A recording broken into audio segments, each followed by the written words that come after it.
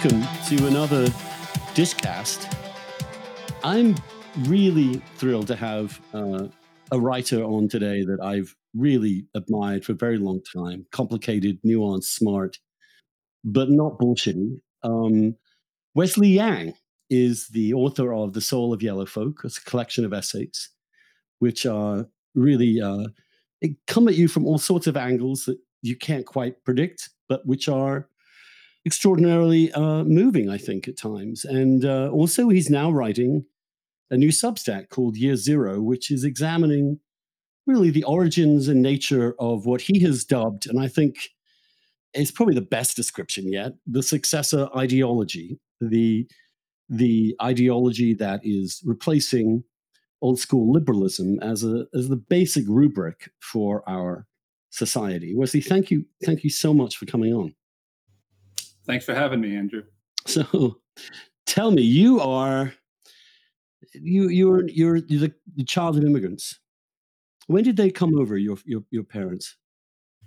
So my parents came over in the 1950s, and it was pretty unusual at the time because it wasn't until 1965 that large-scale immigration from Asia was allowed. So that I refer to them as both refugees from the Korean War, which they are, and my father was able to come here because he was the son of a privileged person under the in Japanese occupied or Japanese annexed Korea, right? So Japan annexed Korea, I think, in 1908, or it might be 1905. I don't know exactly when, but so they grew up in a Korea that was nominally a part of Japan, right? Sort of colonial dominated Korea. And his father became a wealthy, self-made man under that regime.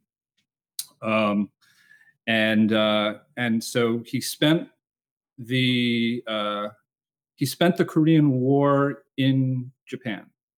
And his mother attended Vanderbilt University, which was very unusual at the time. And she came back to Korea and she founded the nursing department at Korea's sort of leading women's university. And so it was by virtue of all of this that he was able to come to study at SMU in the Jim Crow South in the early 1950s. He didn't know which bathroom he was allowed to use, but he did end up using the white one, and nobody stopped him. There just wasn't a clear rubric of what you were allowed to do and how he fit within.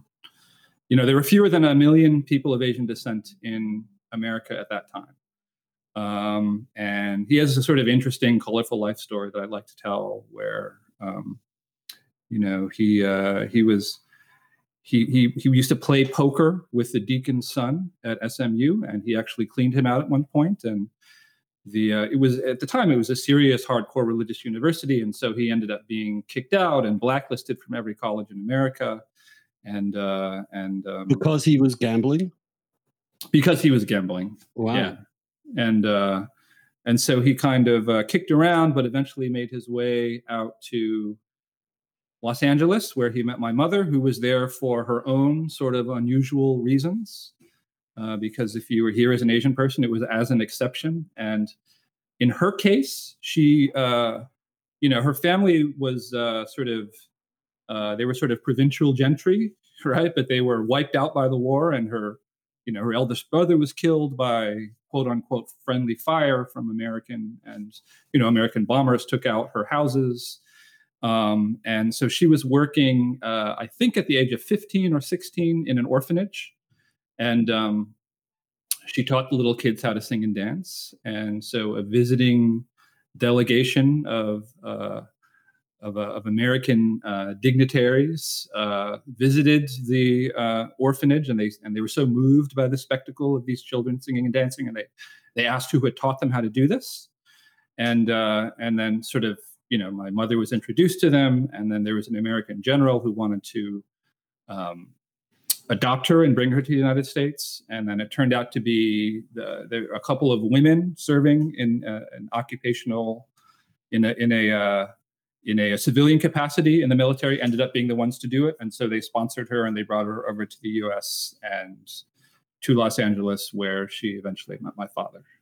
So that's fascinating. What kind of visas were they on? Were they, if you forgive me for asking, I mean, did they got green card through their special skills, or were they O visas? Were they study visas? Were there, et cetera, et cetera? I think my father, it was a study visa, and my mother, it was some kind of special charity case of some sort. And sort of part of the sort of colorful lore of my family was that my mother went on a show called Queen for a Day. Have you ever heard of this or actually seen it?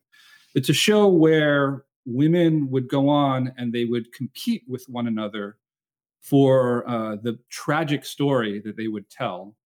And there would be a winner that the audience would select, and then you would get all these prizes, and you would be made a queen for a day.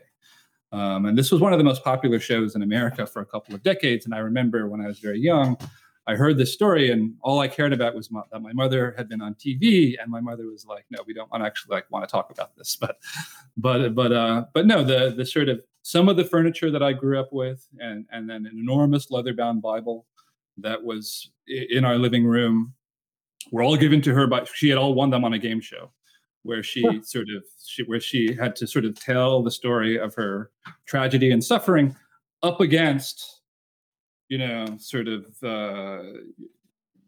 rural white women. Because I watched a few episodes, and those were the people that they would focus on. And, what one becomes conscious of how, of how sort of incompletely integrated and civilized the country remains, right? Like in the 1950s, there is this like old weird America that would become a part of like this fishbowl televisual satisfaction in the form of a game show. But there wasn't a spirit of kind of like ironic and smirking contempt. There was this like very earnest, like Christian sensibility to it. Very interesting on many different levels. And anyway, so like she won that show, and some of my childhood furnishings come from it. Well, were your parents religious in some ways? Was the Bible just an accident? Well, they were both nominally Christian. So my grandfather had converted, and it was, in the Korea of that time, it was a sign of his modernity, right, and his sort of identification with, and so their house was the only one in the village that had a telephone, and so people would come from the village and they would use the telephone, and so Christianity was one of the accoutrements of being advanced at that time. And I think he became really devout, and my mother's siblings became tremendously devout as a result of the war and everything they had sort of lost in the process. My mother did not herself become that way, but they were nominally Christian, and my name, Wesley, is a reference to the Methodists were the missionaries that proselytized in Korea, and I think it's the largest sect, although there's also a lot of Presbyterians and so on. And in many cases, the sort of theistic belief that has evaporated in some Protestant, mainline Protestant sects is still felt very zealously by the people they converted in other countries. This is true of many sort of like Korean and Chinese and Asian sects.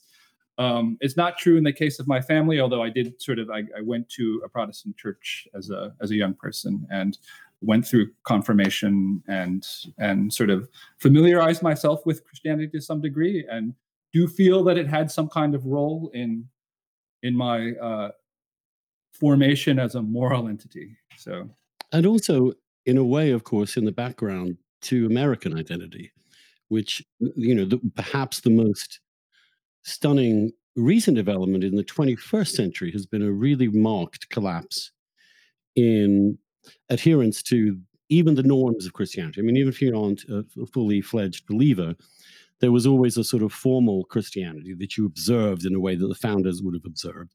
That does seem to have disappeared. And you found your way eventually into writing. but that doesn't seem to have been something that you were driven towards. In fact, you seem to have been a bit of a loss in your teen years and early adulthood. Am I misinterpreting that? Well, so, I occupied a kind of anomalous role. I went to a high school that had about 80 kids in its graduating class. So it was a small town, and I was part of the 1974 was the nadir of the American birth rate, after the sort of 30 glorious years, of the post-war years. And it was, you think of the Nixon impeachment and the oil shock and the embargo and stagflation. So we were at the bottom of all of that, and a previous period of sort of great, like despair in the American project that was sort of reflected in its birth rates. So our town, our high school, used to be 3 to 4. Not so long ago had been like 3 to 4 times the size that it was when I went there. So I was part of like a diminished cohort, and I think that reflects a kind of fits in, with a sort of Generation X sensibility. We are, Generation X is, I think, more than 10 million smaller than the baby boom cohort, and more than 10 million smaller than the millennial cohort that succeeds it. So we were this kind of like in between generation, and I was definitely part of that. Yeah, I personally identify with that in between generation, although I am technically just at the lower edge of boomerdom. But I think if your parents were boomers, you're not. that's my that's my general feeling. It's also my view about Obama, who insisted to me he was not a boomer, that he was a Gen X person, uh, because his mom was a boomer, and of course had him at a relatively young age. And Yes. how did you find your way to writing? Well, I was very interested in it as a young person, and like I wasn't good at math, but I was very good at English, and my parents were not tiger parents in the same way, although they were relatively more stern than the parents of sort of white Americans of my generation. But my father in particular, right, like was not. It wasn't. They just were different, and they're generationally different than the people who came here after 1965. Like after 1965, there are a lot of people who sort of had graduate degrees and so on, and they sort of established the archetype of the Asian American overachieving, nerd, and my parents were, they were born in the 1930s, and so they're quite distinct, and they were born in the 1930s, and their experience of war really sort of like at a very formative age, like tore them asunder from like Korean culture or Asian culture or however we want to describe it. And so in a way, they're like very sort of, particularly my father, these sort of like existentialist figures, right? And and so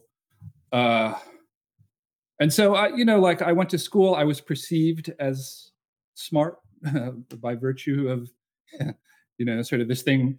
There's this term called stereotype promise, right, which is the opposite of stereotype threat, like simply by and I was a different sort of, but like I wasn't great at math and science. I wasn't headed along the path toward being an engineer or a doctor, although my parents would like for me to have done that. And they and so, I don't know, I just like picked up my brother went to college, I picked up his like Nietzsche reader, and like in 8th grade and so on, and so I just was sort of headed on this direction of kind of styling myself in a very pretentious, young person's way as an intellectual of sorts. So And Nietzsche in 8th grade. Any yeah, he is a remarkably easy read in many ways. If you just aphorism by aphorism, it's and you as a kid you also don't have to kind of synthesize all of it or understand all of it. And he's actually he's underrated, I think, as a writer. Like Freud is underrated as a writer. That they're quite of genius writers in a way. sure. I think better than you can see Marx's 18th Brumaire as kind of a really cool piece of journalism, but the rest of it is pretty turgid. But those two, wow, you can barely read a book of theirs even today without really being uh, shaken by the clarity and energy of the language. Absolutely. Who else were you influenced by? Who did you want to be? I read a ton of Kurt Vonnegut in my high Really? school years, and then the thing that I really got serious about was James Baldwin, and so I read Oh, those essays like in my junior year, and which happened to coincide with the LA riots, and so I went through this. I went through that whole, I went through this whole period. All of my essays, all of my college essays were written in that sort of, that kind of Jamesian biblical, sort of mimicry of Baldwin, and then I read, and then I got a little tired of him, and then I read some criticism of him by Irving Howe, and I remember he just took the position, oh, you're just kind of overestimating the degree to which, like, this is actually central, right? And I was kind of, Baldwin was overestimating the presence of racism as a the presence of like race as something that everybody else like was also obsessed with and was at the core of their identity.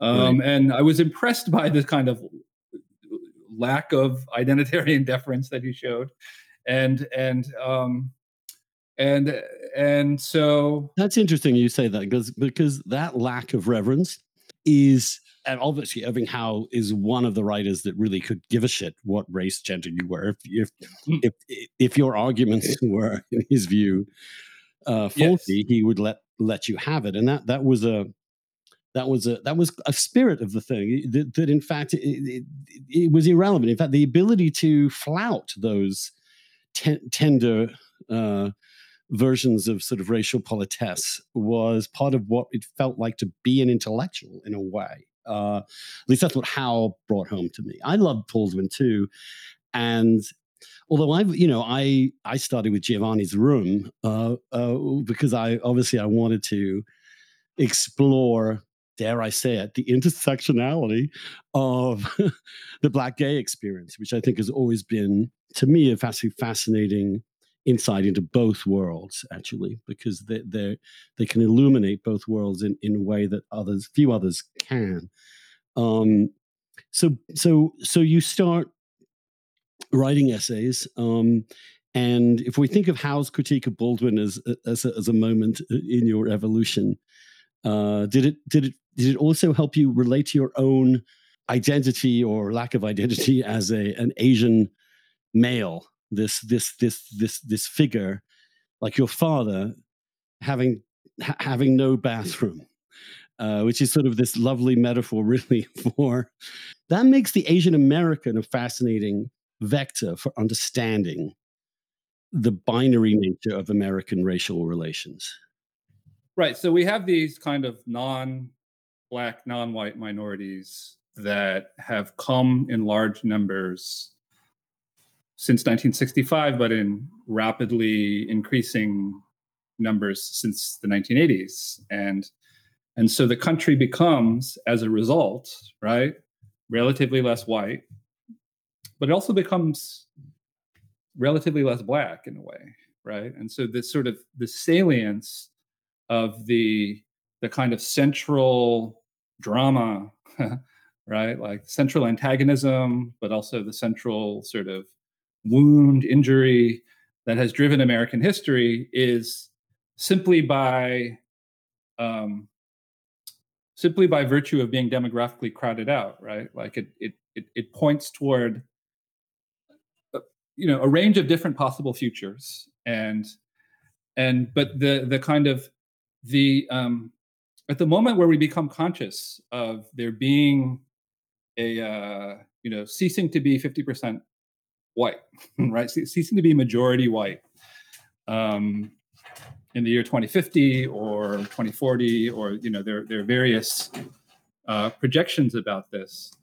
I see both sort of MAGA and the awakening as manifestations of a kind of right? Like manifestations of a kind of panic about, on the one hand, sort of, resisting that dimension on the part of MAGA, right? Or resisting that movement. And then on the other hand, wanting to resolve the unfinished business between white and black America, however you want to define it. And of course, the woke have a very clear idea of how they want to define it, before groups that are not really on the hook, right, like take center stage and begin to exert their influence and start to be equal partners in defining what it means to be American.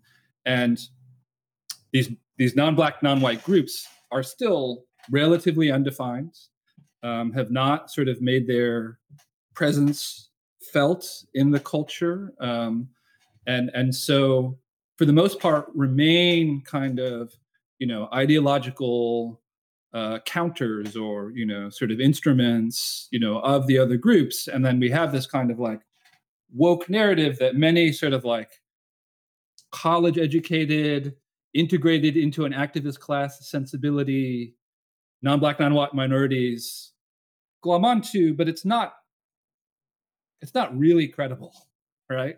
Like the group whose income grew at the fastest rate between the years 2014 to 2019 are Hispanic Americans. And then, of course, from a higher base, but the group who are right behind them are Asian Americans. And so these are two groups that came here not in pursuit of, for the most part, in pursuit of this thing we refer to traditionally as the American dream, and who, for the most part, on average, as a whole, tend to find it. And the sort of statistics. And so what will their relationship be to sort of a restrictionist, sort of nativist tendency? Well, there will be some hostility there, that for the most part, and of course there will be exceptions. And what will their relationship be to an agenda that seeks to gerrymander outcomes by race, right? For the most part, there will be some wariness there, that simply by virtue of their positioning in between. And so, yeah, and none of all of these things for most of my life were sort of not understood or articulated or on the agenda, and they barely are articulated at the moment. But we see these stirrings of the role that these groups can play sort of in the politics of the country, and there's suddenly, like, at the time that I accepted the assignment to write a book about Asian Americans, I ended up sort of not writing it and just turning it into this like collection of pre-existing essays, because there weren't the people that you could tell the story through. There weren't figures like Andrew Yang who could sort of like serve as the narrative hook. The other narrative hooks that you have out there just seemed mostly artificial to me, right? This kind of like, oh yeah, this guy, Vincent Chin, he was killed in the 1980s or whatever. We're still going to talk about him as like the linchpin of Asian American identity. There are people who are very invested in that. And there is a kind of, there's a academic and an activist infrastructure that is very invested in that. But like, it doesn't actually mean anything to most of the people who came here afterwards and who are in the process of like creating a new identity. And so why do we have to fixate on this term non-white? Because in a way, I mean, let me suggest to you this, that it seems quite likely to me, looking at how Latinxes are succeeding in a kind of classic American way. Asian Americans have succeeded in a kind of amazing American way, unlike very, very few others. I mean, Jews, for example, have done as extraordinarily well as Asian Americans, but there are many more Asian Americans. In other words, that it would not surprise me if you think of the Latino population, which of course is itself a kind of crude term. We're talking about Cubans, we're talking about Mexicans, we're talking about Venezuelans, all of whom are going to have very different and nuanced positions on politics. But there's no reason to believe that they won't, in 40 years' time, be seen the way that Italians are currently seen. If you look at the rhetoric about Italians, Southern Europeans in the early part of the 20th century, there was all this similar stuff, but they're white now. And then, of course, the Asian experience is this strange this strange term, white adjacent. And it does seem to me, you're right, that the Asian American influx and success kind of scrambles both sides. Obviously, it's not really kosher for the white nationalists in so many ways, but it seems to be almost a source of panic on the left. I mean, I'm often struck by how whenever I touch on that subject, the fury coming from the left, especially around this model minority myth, is very intense. It's as if they suspect that this is a real problem for them and are absolutely intent on making sure that Asian Americans are put into the box that African Americans were put into as a way to understand their interaction with the rest of America. Where am I wrong in that? Well, so there's this, there's this kind of like whiteness studies, um, subspecialty within history that has sort of become kind of a dominant activist framing for American history, where sort of Italians and Irish and successive waves of non-Anglo Europeans would eventually attain this thing called whiteness, right? And they would do that by joining in or being even more zealous, right, in their oppression of blacks as a way of establishing their establishing their belongingness in their new country. But but if you look at the sort of the generational state of Hispanic Americans relative to the generational state of Italian Americans at a similar phase in their integration into society, if you look at various like metrics of integration in terms of like intermarriage and education and whether they speak the language of the old country, like Hispanics are ahead of where Italians were in their corresponding stage in their American Odyssey, right?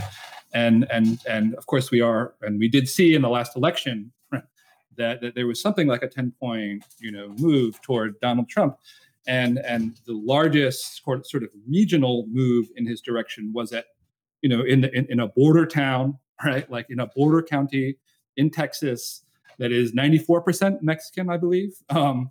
Where the move was something like 40 points, right, in the direction of the Donald Trump. And I remember in 2019, during the summer of 2019, there were the polls. This was the babies in cages period. There were polls showing that there were a handful of polls showing that absolute majority of Hispanics approved of Donald Trump, right? And I wanted to write something about it at the time. I spoke to, I happened to run into Roy Teixeira, and I asked him, is it possible that we're going to see a big swing in his direction? And he sort of, he's the demographer, he's the political demographer, and he poo-pooed the idea. So I didn't think I had cover to, write about it. But he has subsequently, after this election, written a piece sort of consolidating what we now know to be the fact, which was there was like a big move in the direction of Trump, among Hispanics. And it seems so inconceivable to people, but all you have to do is look at the figure that I just cited, which is that between the years 2014 and 2019, the group that did the best, like in America, were Hispanic Americans. And so, but it also means that Hispanic Americans are not within the same rubric, are not thinking in the terms that, or in the very binary terms of black and white that certain people on the left still insist upon. Right. And so, given the history that I just spoke to you about, right, this how the Irish became white, they became white by joining in as oppressors of black people, there is this consciousness that is a potential on the left, on the progressive left, and there is a determination, right, not to repeat that history, which they see as kind of having sort of having anti-blackness be the basis of a newly regenerated American whiteness, or whatever we want to call it. It would be the kind of is part of the kind of Afro-pessimist worldview, is part of the critical race theory worldview. There, it has some basis to it, and so they're very keen to avoid that, which is why they want to not allow this thing that would probably ordinarily happen if things were left alone, which is why it's necessary to take over the educational system and sort of take the ideas that have integrated sort of college-educated professional class Latinos into sort of like a grievance economy worldview and apply that to the ordinary schools, right? The regular public schools, which is in fact what they're in the process of doing. And that's what's really at stake. There's this idea that, like, left to their own devices, like, Latinos are going to become the new Reagan Democrats, and we have to prevent that from happening. And the way that we can prevent that from happening is by teaching them about herstory with an X, for the E, and cis hetero patriarchy, and so, like, these are terms that have been sort of that are a part of the California ethnic studies curriculum, which the state recently mandated as a graduation requirement. And there's a desire to increase the number of people who buy into this, and we'll see to what extent that happens. For the most part, the move to moving in the direction of being the Reagan Democrats or the DeSantis Democrats, right, of 2024 or 2028,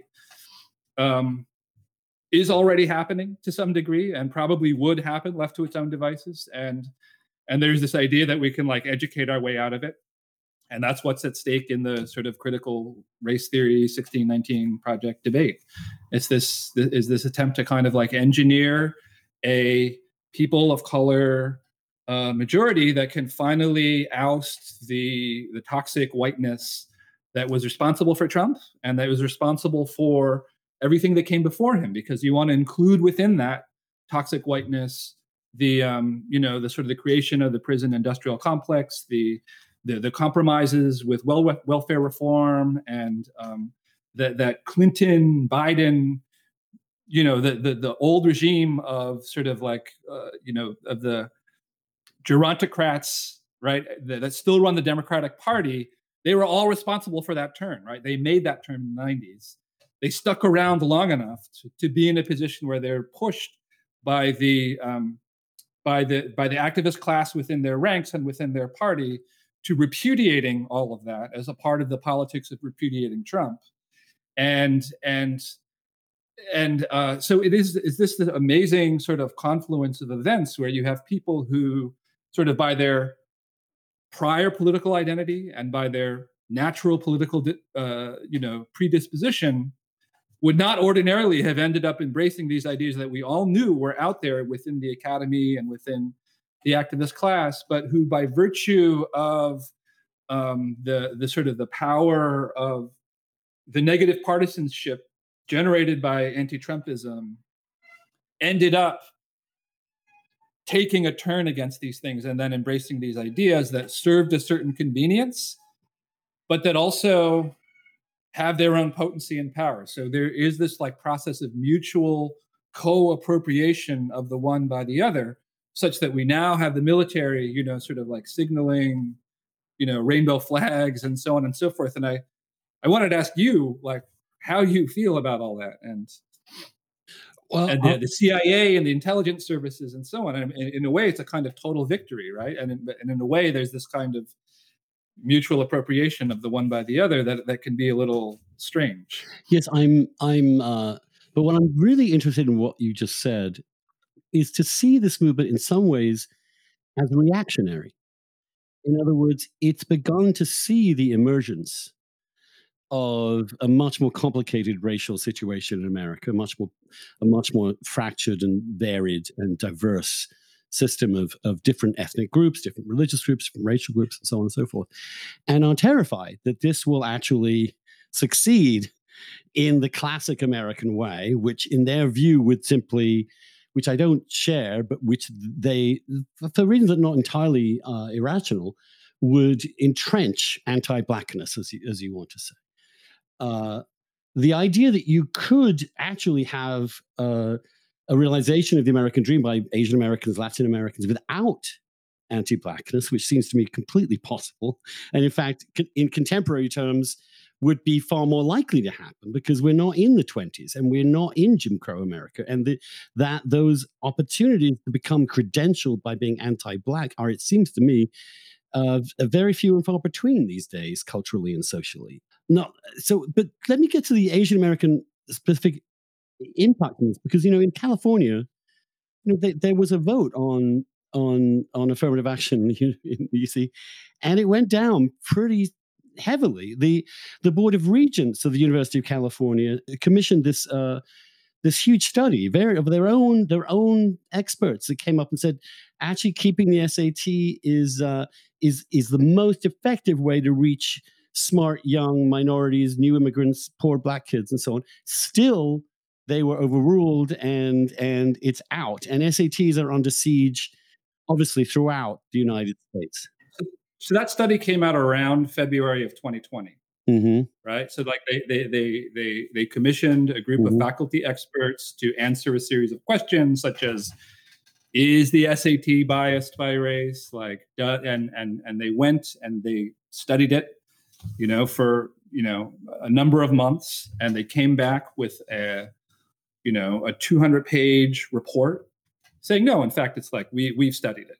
Right. It's actually not like racially biased, and it actually gives opportunity to poor people of promise who would not otherwise be identified. And that was the recommendation. That was the official recommendation that they had sought. And then, a guy dies under horrible circumstances in Minneapolis, and the thing is out the window. And, the same thing happened in Princeton, where they created like a commission to study whether we should get rid of Woodrow Wilson, right? And his identification with the university, his name, and like Woodrow Wilson was like a vicious, right, like anti-black racist by any standard. One of the worst in American history. But he's also a figure who is strongly identified with the legacy of Princeton. So they did their study, and they came back with a recommendation, a formal recommendation that, like, no, in fact, like, we want to contextualize him. We want to sort of confront and talk about the history, but we don't want to dissociate from him entirely. Like he's a foundational figure in the history of this university. And that came in like around April of 2020. And then, of course, and I'm sure they had every intention of adhering to that recommendation. That was the recommendation they were actually looking for, right? And then, like a month later, of course, it was all off the table. Now, with affirmative action, this all goes back to the politics of the 1990s, right? So, in the 1990s, the electorate was still majority white, right? But the overall demographics of California was no longer majority white, and so they reached the demographic tipping point that America as a whole is going to reach in the year 2040, and so the sort of diminishing white electoral majority, they voted to deny certain public services to undocumented immigrants, and they voted to forbid the use of racial preferences in government contracting, in university admissions, and so on. And so the idea for those who wanted to reinstitute this was that the racial demographics of the electorate is going to change in the future, and then we can come back for a second bite of the apple, and then we'll reverse this thing once California is no longer a majority white, backward-looking, electorate. And so that's what 2020 was, right? And so they came back for that second bite at the apple at the point at which the country is, the state is demographically dominated by Hispanics, and where they are an electoral plurality, right? And so, like, in fact, if you look at the politics of this, it actually was one minority group, Hispanics, using their political power in the legislature to take things away from another minority group, Asian Americans, all while declaring their fight against a white supremacy that no longer actually exists, right? And so that's one part of the sort of absurd comedy of it.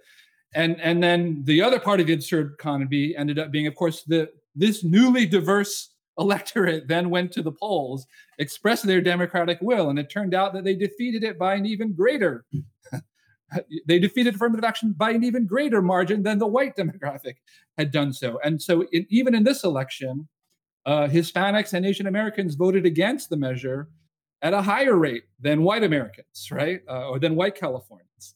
And so it's a sort of a ringing sort of repudiation, but it's one of the handful of times when a policy that is for the most part subject to the undemocratic will of elites, of administrators and so on, gets the test of democratic, seeks democratic validation. And yet again, right, like we have not succeeded in educating our public into the state of enlightenment that we're seeking. And it's like the rate at which those who oppose the reinstitution of affirmative action were able to spend, right? They were outspent like 9-1, right? And all of the great and good of California, its political class, its institutional class, its university presidents, its corporations were arrayed behind the push. And it met a group of people, Asian American and Hispanic voters, who, especially in the case of Hispanics, who would be net beneficiaries of the change, their moral intuitions as new Americans told them, no, we don't want a society gerrymandered by race. Yeah. And however, it doesn't ultimately matter, because then the regents went ahead and they got rid of the SAT. And so ultimately this is an elite policy in the hands of an elite. And the sort of like what the formal law says doesn't really matter that much. So the example that I use is that the medical school at UCSF, University of San Francisco, they announced the racial demographics of their next year's class, and the racial demographics of the next year's class went down. Like the Asian share went down by 40%. Right. So like Asians were like something like 60% of their demographics the year before. Now they went ahead and did this in advance of the referendum. So they went ahead and did this in advance of it being legal. Like the prior referendum was still the controlling law. But they just said, no, we're just going to go ahead and do this thing that we really want to do. And we're going to give you a model of what things will look like. And so like the Hispanic and Black share went up by 15 to 20 points in both cases. I think there were slightly more whites, right, than before. And a huge chunk taken out of, the Asian representation at that school. And so that was a model of what we can expect under the equity agenda, under the successor regime. And so the same thing happened at Thomas Jefferson High, which is a specialized high school in Fairfax County, Virginia, which is by acclamation seen as the best public school in America. They redid their racial demographics, and I think the white share went up by 10% and the Asian share went down by 20 or 30%, some large percent. So there's this thing where we claim to be attacking whiteness and white supremacy when actually we're taking away things from a non-white immigrant group. So right? And so now there is clearly spreading resistance to this in school boards. Local fights have been really quite bitter in New York. Stuyvesant and other schools are also under siege. But what amazes me is that Asian Americans don't seem to have fundamentally changed their political stripes during this, that they are still broadly aligned with the party that really seeks to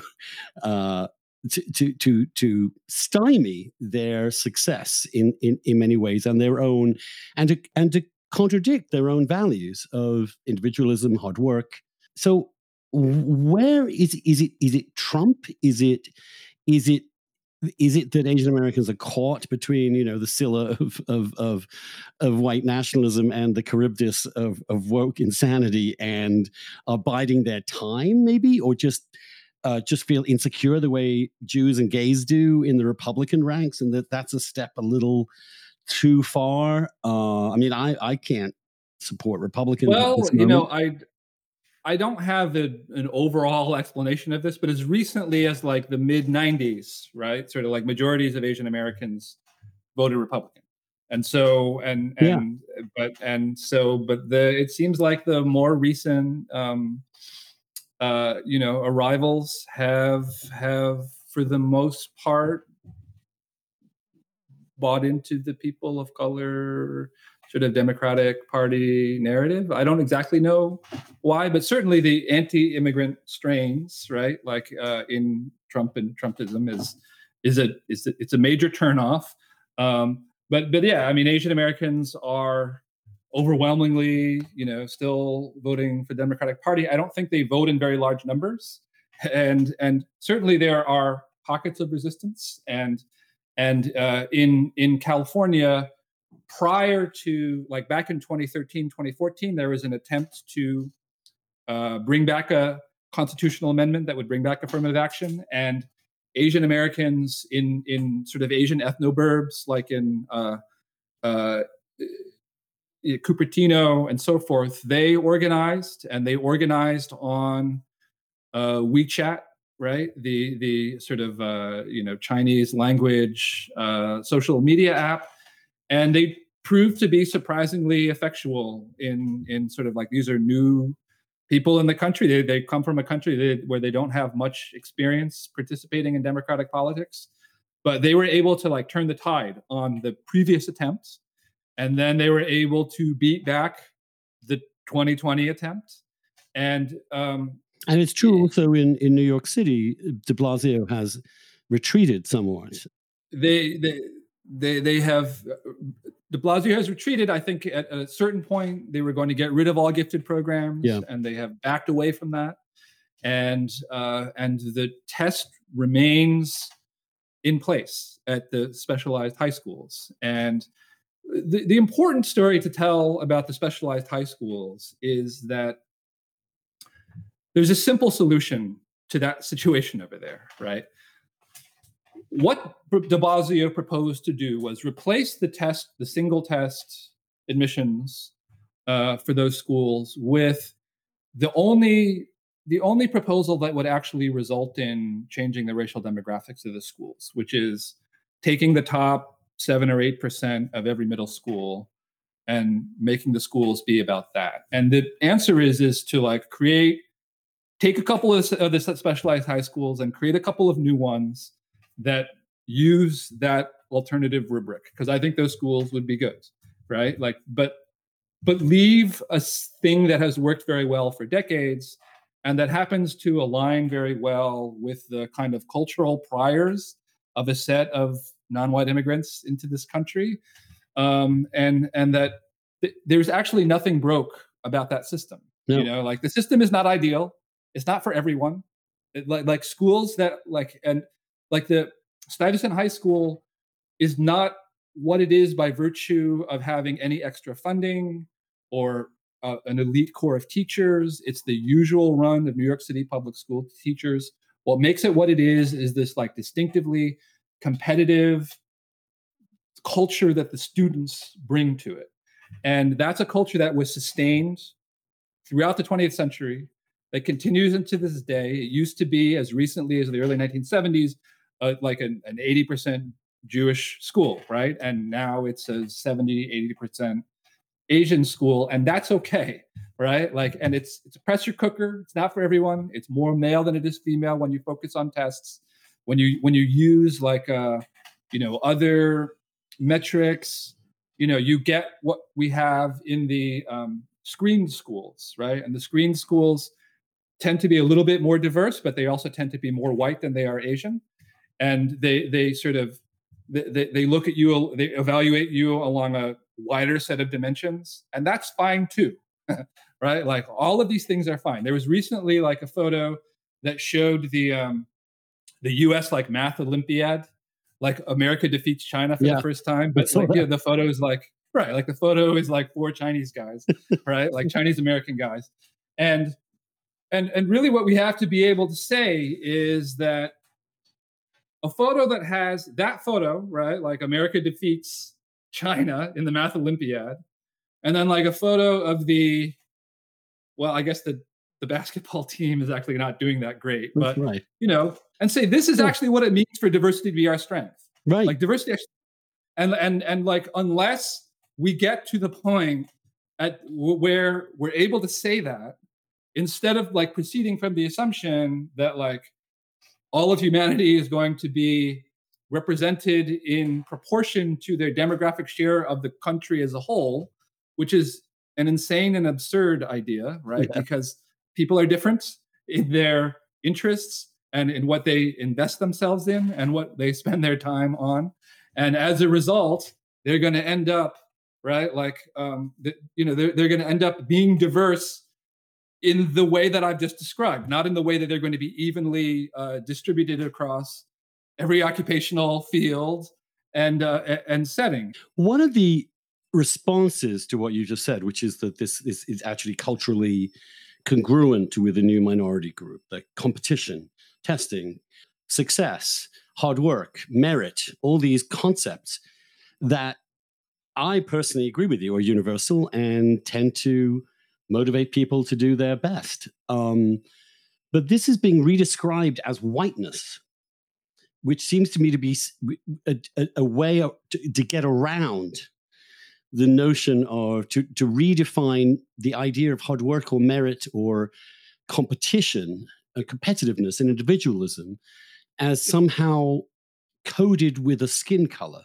which So yeah, the bizarre irony of it is that this kind of idea of whiteness that was came together in the 80s and the 90s, it only obtained its mainstreaming and its intellectual hegemony at the precise moment where it definitely is not true at a glance. yeah, If you look at because the kind of the white Asian achievement gap continues to widen, and this is a gap that is in favor of Asians, right? And so on most of the ways that you can measure, sort of outcomes, health outcomes, right? Like income outcomes, education outcomes, there is a marked and growing, sort of white Asian gap. And so we have this group that clearly is not practicing whiteness, and yet they're practicing a set of behaviors that happen to be very consistent with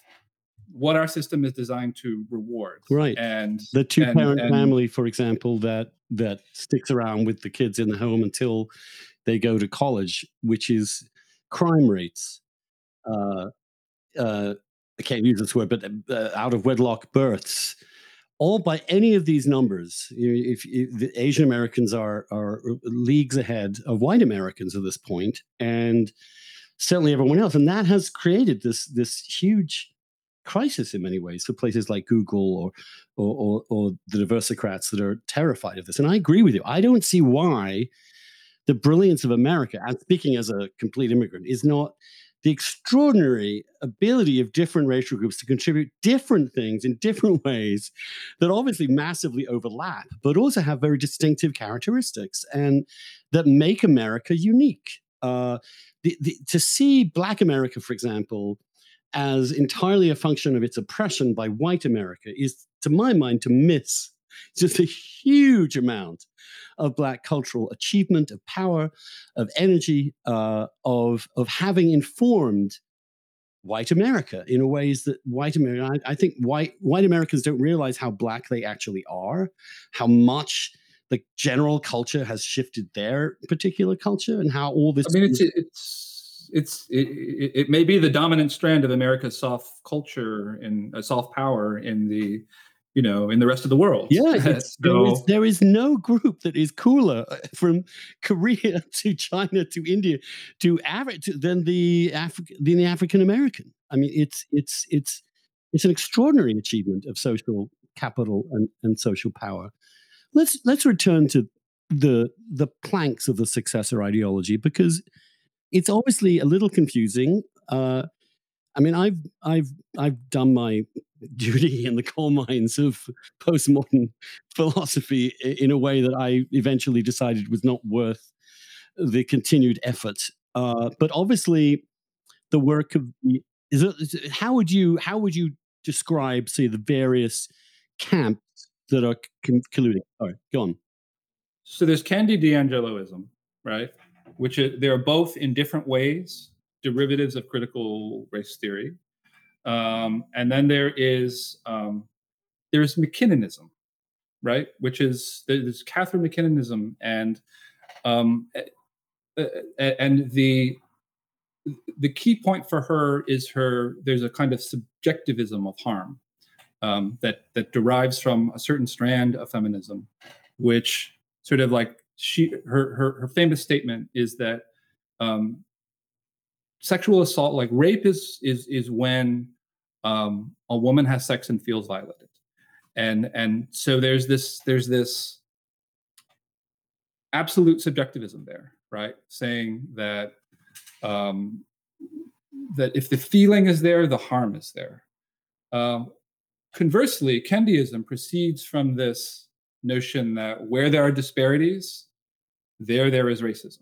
So it's like totally objective. But in both cases, this kind of totally objective claim that wherever there's wherever sort of a statistician can find disparities, there must be systemic racism. And then on the other hand, this claim that wherever there is a feeling of harm, there is harm that must be kind of acknowledged, recognized, and also disciplined and punished. Both of them sort of leave intent out of the picture, right? And so it's that kind of attempt to collapse, right? Like our traditional ideas of culpability and of this kind of legal idea that like there has to be a guilty mind, right? Like prior to your being culpable and held culpable, is what both of these movements in different ways they kind of tapped out. They reached a point where they saw that they had tapped out what was obtainable, right? Like through our traditional liberal framework. And they saw that like if they wanted to squeeze more, and I'm making air quotes, gains, right, for oppressed groups, they would have to cannibalize those values of free speech and due process and sort of turn them against themselves.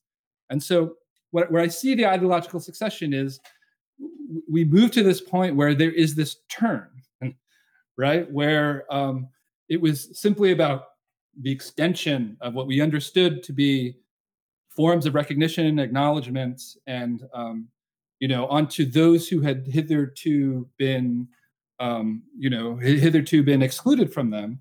And then there's this recognition that like that actually isn't enough. Like it actually isn't going to bring us the outcomes that we seek. And if we want to get the outcomes we seek, we have to become disciplinary and punitive in ways that we have hesitated to be so up until now. And so there's three parts of it, right? Like there's four parts of it, right? There's Candy D'Angeloism, there is McKinnonism, which kind of in the Title IX system, they built a kind of model repressive apparatus of like, because that repressive apparatus is about sort of like taking claims of harm at face value and treating them as guilt. But they're also about like changing people's understanding of consent and changing their souls, really, right? And so like it's a Foucauldian project, right? It's one that uses Foucault as a guidebook, recognizing the fact that like constituted powers and authorities that make knowledge, can inevitably do kind of create the worlds, right? And that we can actually like seize hold of them, and we ourselves can be involved in the process of world making. And so how do we get to and then of course it's the postmodern, sort of the various postmodern movements, sort of gender ideology, sort of at the vanguard of all of this, that shows how sort of like simply by screaming at people on Twitter or confronting them in a classroom can get us to the point where we can make a med school professor apologize for using the word pregnant women, right? Like that's a tremendous kind of like apotheosis of one's power, that we're able to kind of like manufacture and conjure out of sheer willfulness and sheer domination of a certain kind of discourse. And then we can actually like seize control of the means like the administrative means of power that create classification so that like we get governments to actually acknowledge these new forms of identity that we have, that that nobody had heard of prior to 2008, 2009, 2010. And the concomitant to this new form of identity that has to be recognized is a new form of oppressor, right? And so like the creation of the category this cisgender person, sort of like not so long ago representing 99.5%, right, of the population, was suddenly sort of reconceived as a group of oppressors, right, who had to be in various ways policed by authority, right, to prevent them from doing harm. And so there's a whole kind of like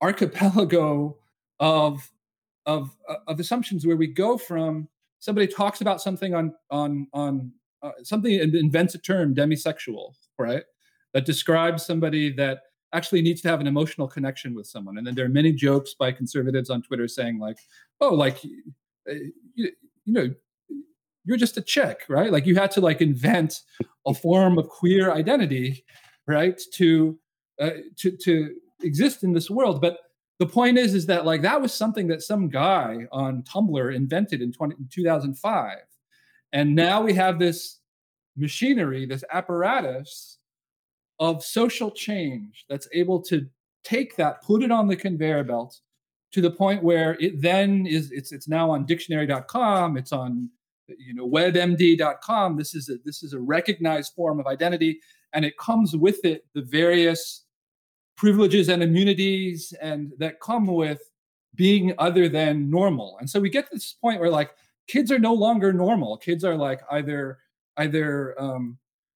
gifted, right, or they are disabled in some way, right? And it's this kind of general like reconception of the idea of the identity, where there's a kind of flight from being the person who is just the norm toward seeking the special kind of dispensation, the special form of power that accrues to you by virtue of having some kind of identity. And so now you have all these people, these DSA members who list their pronouns, but they also list their disabilities. They'll say queer, non-binary, but then they'll also say ADHD, and they'll be very keen to identify themselves with some category that gives them you get extra time on a test if you're disabled. And so as a result, like in the year 2014 at Pomona, they asked the percentage of students who declared themselves to be disabled in some way in 2014 was 5%, right? And when they asked the student body of 2019, the figure is 22%. And so like the number of disabled kids did not increase by a factor of 4. What increased was people's sense of their identity. And it is this kind of like combination of like race is a privileged node in all of this within the successor ideology. And race is the kind of basis of the infrastructure of social change, because we needed to create a federal office of civil rights in order to break Jim Crow in the 1950s and 1960s. Of course, we did have to do that. But, sort of Christopher Caldwell in his book writes about how, it was a kind of emergency power that was created within the federal government in order to deal with a great moral evil that had to be eradicated at any cost, right? But like what followed in its wake then are this need and this building out of this machinery to create ever new categories. And then we got to the point where sort of like, like most of the things that represented systemic institutionalized racism in the old sense of the word, right, like had in fact been dismantled, right, like by 1964. The process by which systemic institutionalized sexism took longer, right? And so there was, you needed like a recognition of domestic violence as a real form of crime, and you needed sort of like to get rid of the force requirement in rape, and there were like all of these different ways the system was designed against women. I think as late as like the early 70s, you needed like a man's signature to get a credit card, like, and so like there was a longer process of dismantling patriarchy, right? But like at a certain point, patriarchy was in fact dismantled, and we now are at the point where women are actually there are more female managers, right, employed in corporate America than there are male managers employed in corporate America. And so we did in fact at a certain point cross that inflection point. And nonetheless, right, we have this activist infrastructure that needs there to be great moral emergencies. And so cause-oriented donors at the major foundations and at the universities have provided a home and incentive to take a certain category of college graduate and employ them in identifying, manufacturing in some cases, new crusades to go on. And the point at which you sort of cross over where you cross beyond the threshold of liberation, let's say gay marriage, right? And you move in, that has been attained. Then it becomes necessary to, forbid cops from participating in the parade, to forbid Israelis from participating in the parade, to sort of move on to a series of other politicized, right, and to embed these in identity in a way so that to be gay, is to support, Palestinian self-determination, where to be gay is to fight, police brutality.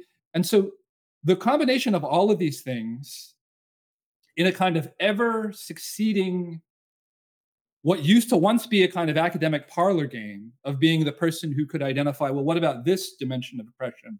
What about that dimension of oppression? Crossed over from merely being this thing that we were all used to encountering if we had ever been in a left activist organizing space to actually major corporations are now speaking this language, right? And the federal government is now they're doing land acknowledgements, of the Native Americans, and the Federal Reserve, right, is speaking of its duty in fighting systemic racism, and so it's at the point where you have this coalescence and this maxing out of the activist sensibility and its mainstreaming, where you cross over into this new thing that becomes more than the sum of all of its parts, and that crucially derives its moral justification from a new model of the human being as being kind of vulnerable and in need of administrative guidance, care, support, supervision, and policing of attacks on one's sense of well-being, a new sense of the responsibility of the state for to protect you against whole new categories of intangible harm that are now in the process of being redefined as violence, right? And so successor ideology speaks of a kind of vastly less disciplinary society of the street and a vastly more disciplinary society of the bedroom and boardroom, based upon this idea that the real sort of oppression and terror and trauma in the society is actually happening within the nuclear family, within the, right, there's been a complete inversion of the sort of the points of moral gravity, and also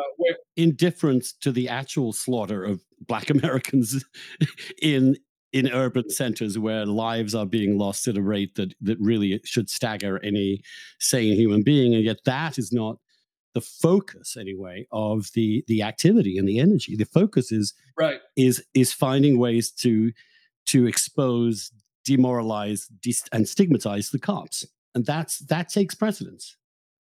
The symbol for me. I'm walking down the street in Provincetown, and suddenly, the first time this year, I mean, I always cringed at the rainbow flag because it is lame beyond measure, and because at the time I thought this is kind of a way to link us to the Rainbow Coalition, which was Jackson. That's when the flag first emerged. But obviously, as a metaphor for inclusion or whatever, it's lame, but it's fine. But no, it turns out it's not enough.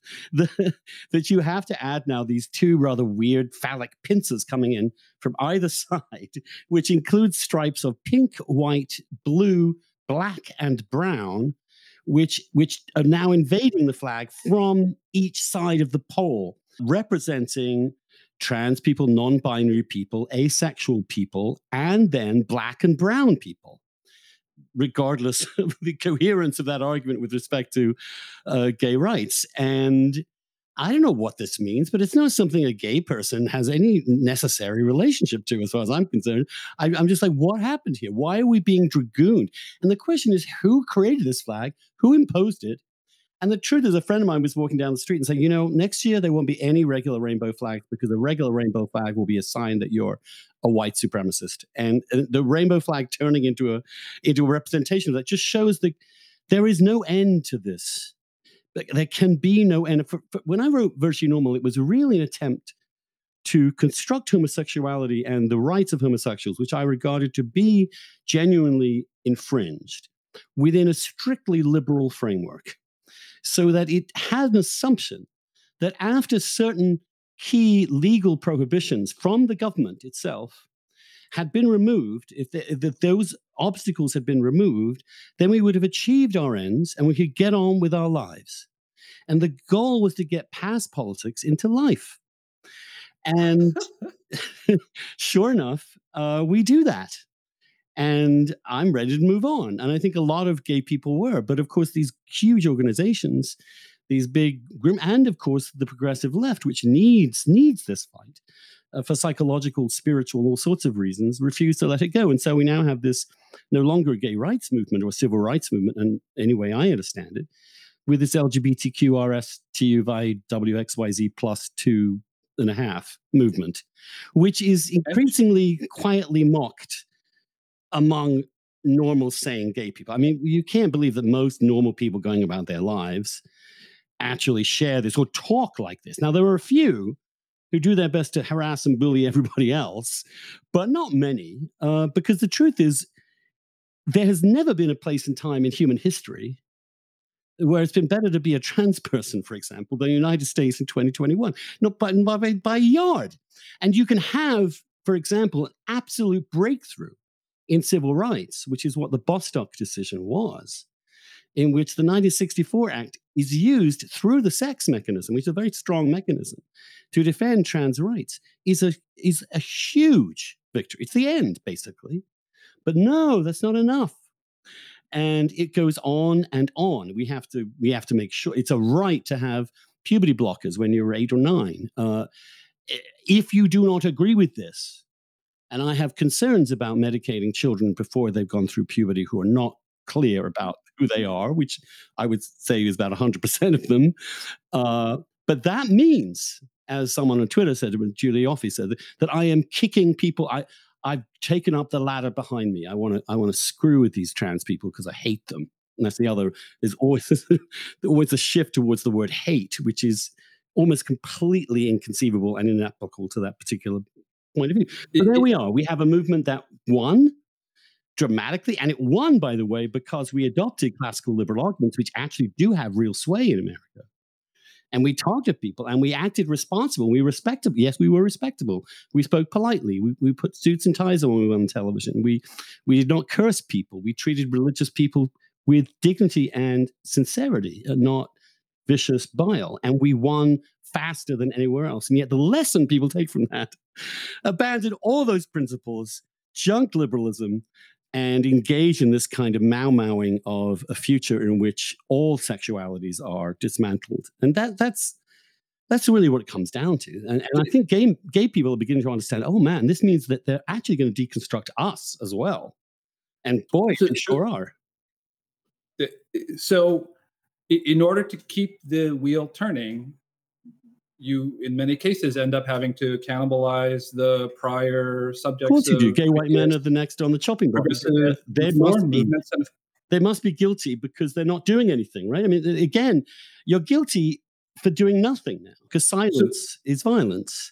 Silence. So the gay white man is now Oppressive category.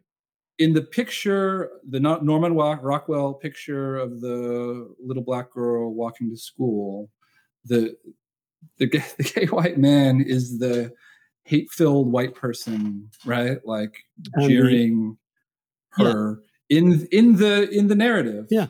And the narrative is it's totally detached from reality, but it's also incredibly potent at the same time. Mm-hmm. It's that uncanny combination of its potency and its unreality that is just so fascinating to me that I don't fully understand, which is why, like I'm going on this kind of odyssey to try to understand this. And I got intimations of this back in 2011 when Corey Robin's book about the sort of reactionary mind came out, or it was about sort of history of conservatism, and it just proceeds from this idea that conservatism is fundamentally reactionary, and whenever there are movements for rights, or it always produces this class of malcontents who turn against it, and it just made me think, does that mean that anything that portrays itself as progressive is necessarily right? Do we not have the ability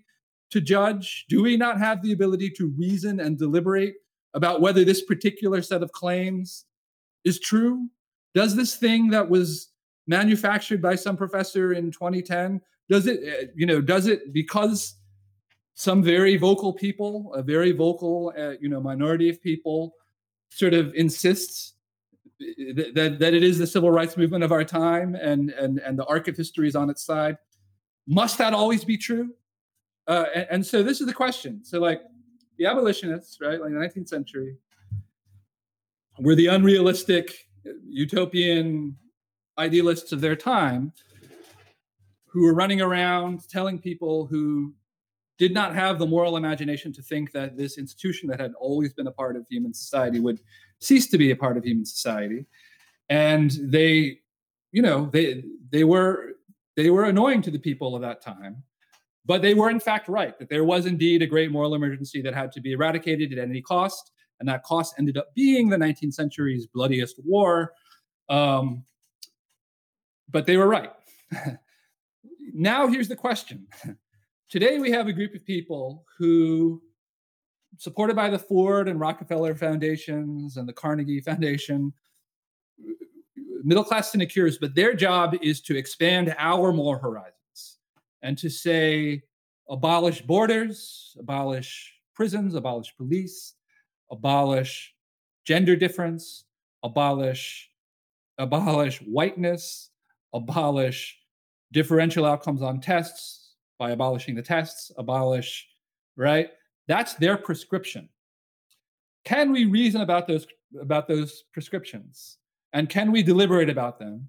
And can we actually reach the conclusion that no, in spite of the fact that you want to portray yourself as at the vanguard of history, like expanding our moral horizons, in fact, what you are doing, right? Like, were you to succeed in your goals of abolition of all of these institutions without which modern societies cannot function, right, would be to drive us off of the ditch, like into a ditch.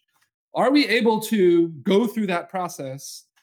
And it seems like within the confines of sort of the new intellectual respectability, the new respectability politics that has taken over the Democratic Party and its affiliated institutions, the answer kind of seems like no, because I don't see anyone doing it. And the ones who do immediately become, at best, kind of like heterodox grifter posers, if not white supremacist, whatever's. So, but what if no what if at the end of that deliberation process, like, it's actually wrong, right? Like, it's actually wrong that like our utopia is going to be obtained by the abolition of all of those institutions, without which actually no, like a modern society can't function, right? Yes. So the question is to me, so what drives that? And part of what drives it is, first of all, this is emotion, obviously, and the vision, in a way, of cruelty being inflicted upon people with less power than people with power. And that is emotionally gut-wrenching whenever it hurts. And it will happen in a free society, happens in every society, but it will happen in a free society. If you can weaponize that emotionally and then claim that those who are taking position X as opposed to position Y are in fact enabling this by resisting. And this is why the Floyd thing was so crucial. What you had there was 9 horrifying minutes, but which created a symbol for all of America and all of American history, which would lead to an extraordinary emotional response, which is utterly admirable and right in many ways. The question is, when does one leave that emotional, visceral response and apply reason to this case, what it represents, how representative is it, how many people are actually being killed, what is the broader context of this, a discussion that no one wanted to have. And those of us who at the time said, I want to write a column raising those questions, were literally told, you're not writing a column this week, or the entire staff will walk out on you and walk out on us. And I understood that emotion is good. It's rather like the emotion around the Matthew Shepard murder, which was also, if it had been on tape, God help us, but which was also, well, not also, but which was completely misleading, actually, in the nature of what actually happened. And when you actually go through and look at what happened in that case, it is light years away from, I mean, someone being picked up by a stranger redneck and beaten to a pulp is one story. Someone's ex-lover already dealing meth with you, It was a meth deal gone bad, wasn't and then it? beating the crap out of you for no reason. That's a whole different time, right? So, but by raising the opposition, that possibility, that's actually the truth. I am completely excised from any gay organization, any gay group, any legitimacy whatsoever. So there's a Because it memorial seems to I him am in on the the. side of the person beating up Matthew Shepard, or I am on the side of Derek Chauvin, which of course isn't true. It's a question of So whether you can leverage this emotion against individuals and bring the entire viscerality of that emotion to bear upon someone who's actually innocent of this particular thing, but has to bear responsibility for it. And who wants to endure that?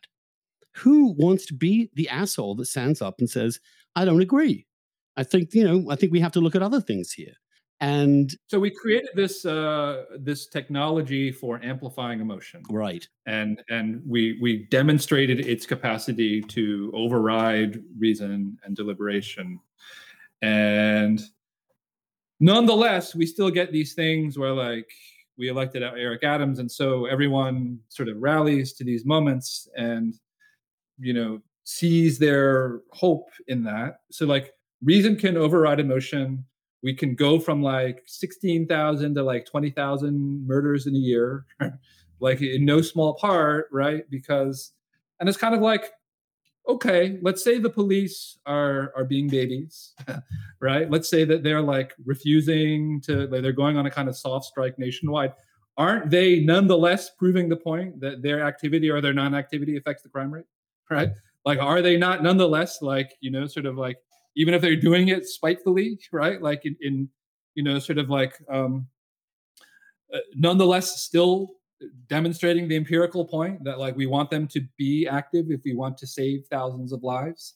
And so that's now been demonstrated. And you have like a handful of contrarians, right? Like journalists that like put that stuff out there. And then you have like a handful of like contrarian figures that like that do very well by that, right? But like they're they're on Substack, right? Like Right. that, and like and like in some cases, not mine, but in some cases, like making a lot more money than they would at the old publications. But they're still kind of like moral renegades and pariahs, right, in the process. Yeah. And so Even though that position may actually, as we found out in New York, be the position of most working class Black and Latino people as well. I mean, it's what the polls say. It's what the overwhelming majority of the polls say. And given an opportunity to vote, as with the affirmative action thing, right? Like which is something that is almost never brought up to a vote. right? Like we have polls, and we know that, sort of there is far from universal, sort of black support for affirmative action, and many polls show that there's like a small majority who are not that comfortable with it. Also, on the question of And immigration, the 1965 Act and its consequences, which we've discussed as probably one of the most important underlying tectonic shifts in America. I don't think most Americans felt they ever voted on that. Yes, it went through the Senate where Ted Kennedy swore that it would not affect the ethnic composition of America whatsoever. They saw that happen regardless. They watched as this thing was obviously also abused massively through the southern border, and they just felt no one was listening to them at all.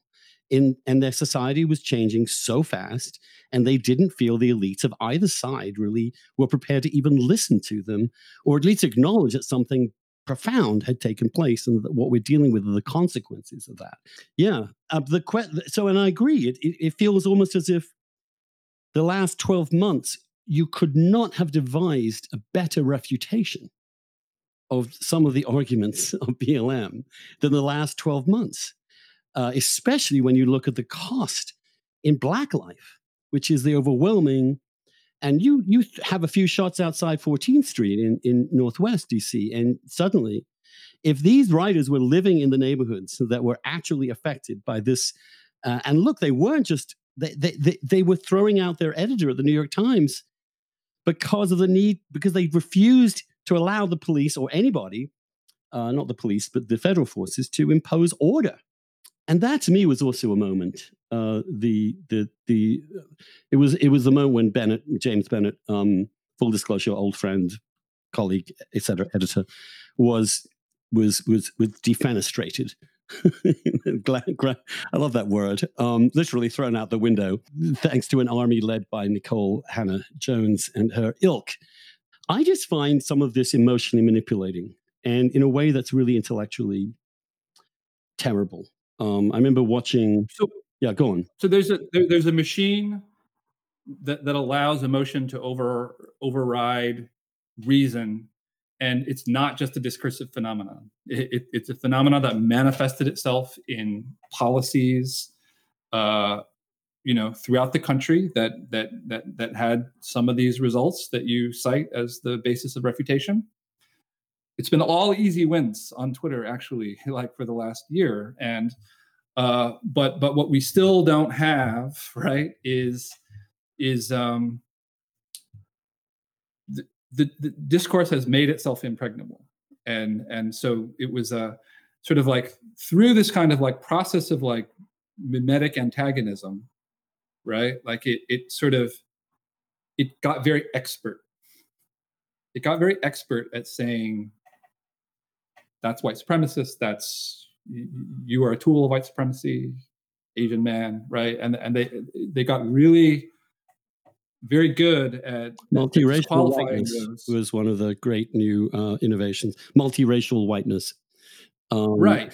Yes. Right. Or the astonishing idea that we don't know all the details of this case, but the Atlanta shooting was a white supremacist act driven by hatred of Asian Americans, for which we have no actual proximate evidence at all. And yet it is still, and here's the case, they will charge him with a hate crime. Very interesting to see if that holds up.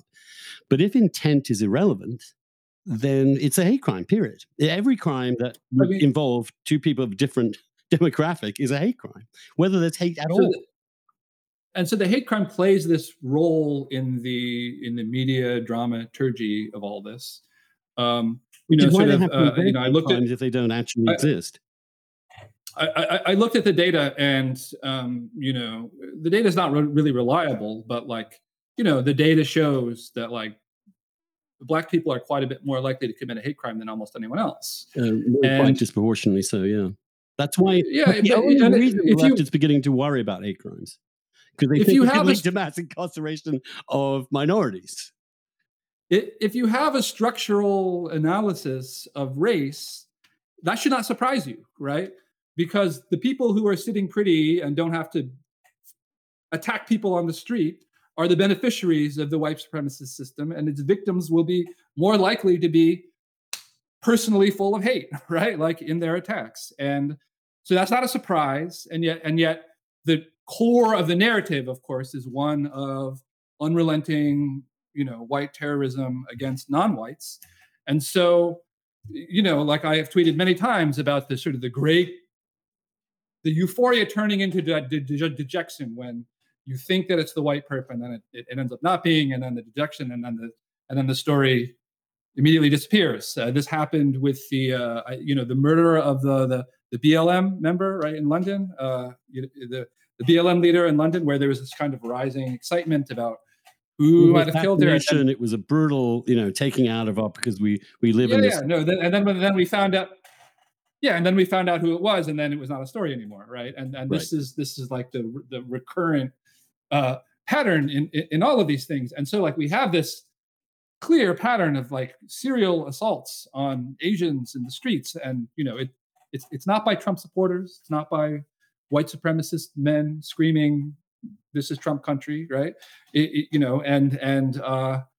And so there's a lot of use of the passive voice. And then, of course, there's this great euphoria when the white perpetrator emerges, and we don't have evidence. We don't have any evidence about what his motives are. He has given his own accounting of what the motives are, and it has to do with his weird kind of tortured evangelical sexuality and his lashing out at women, and terrible thing. But doesn't Matthew Shepard was a terrible thing. I mean, no, again, you can't. It's the minute you say, but it's actually the reality of it was this. It doesn't detract from its horror at all. I'm not plugging my book, but I wrote a piece back in 1999, I think, called "What's So Bad About Hate," which was for the New York Times Magazine cover. Can you imagine today a cover which was basically said, can we deconstruct this word hate and see what the fuck it means? And why is it being used in this crude and absurd way? And how are different feelings about different minority groups utterly different from each other? How are they structured differently? And again, just throwing complexity into the mix. But that is not what people want. And they want this black-white power struggle thing. And I think the left has realized that is so emotionally potent as a symbol. And that it can be deployed endlessly with almost no pushback. And insofar as there is pushback, it's like you see this on the school boards around the country. It is a function of astroturfing. It is bullshit. These people don't know what they're talking about. It's not happening.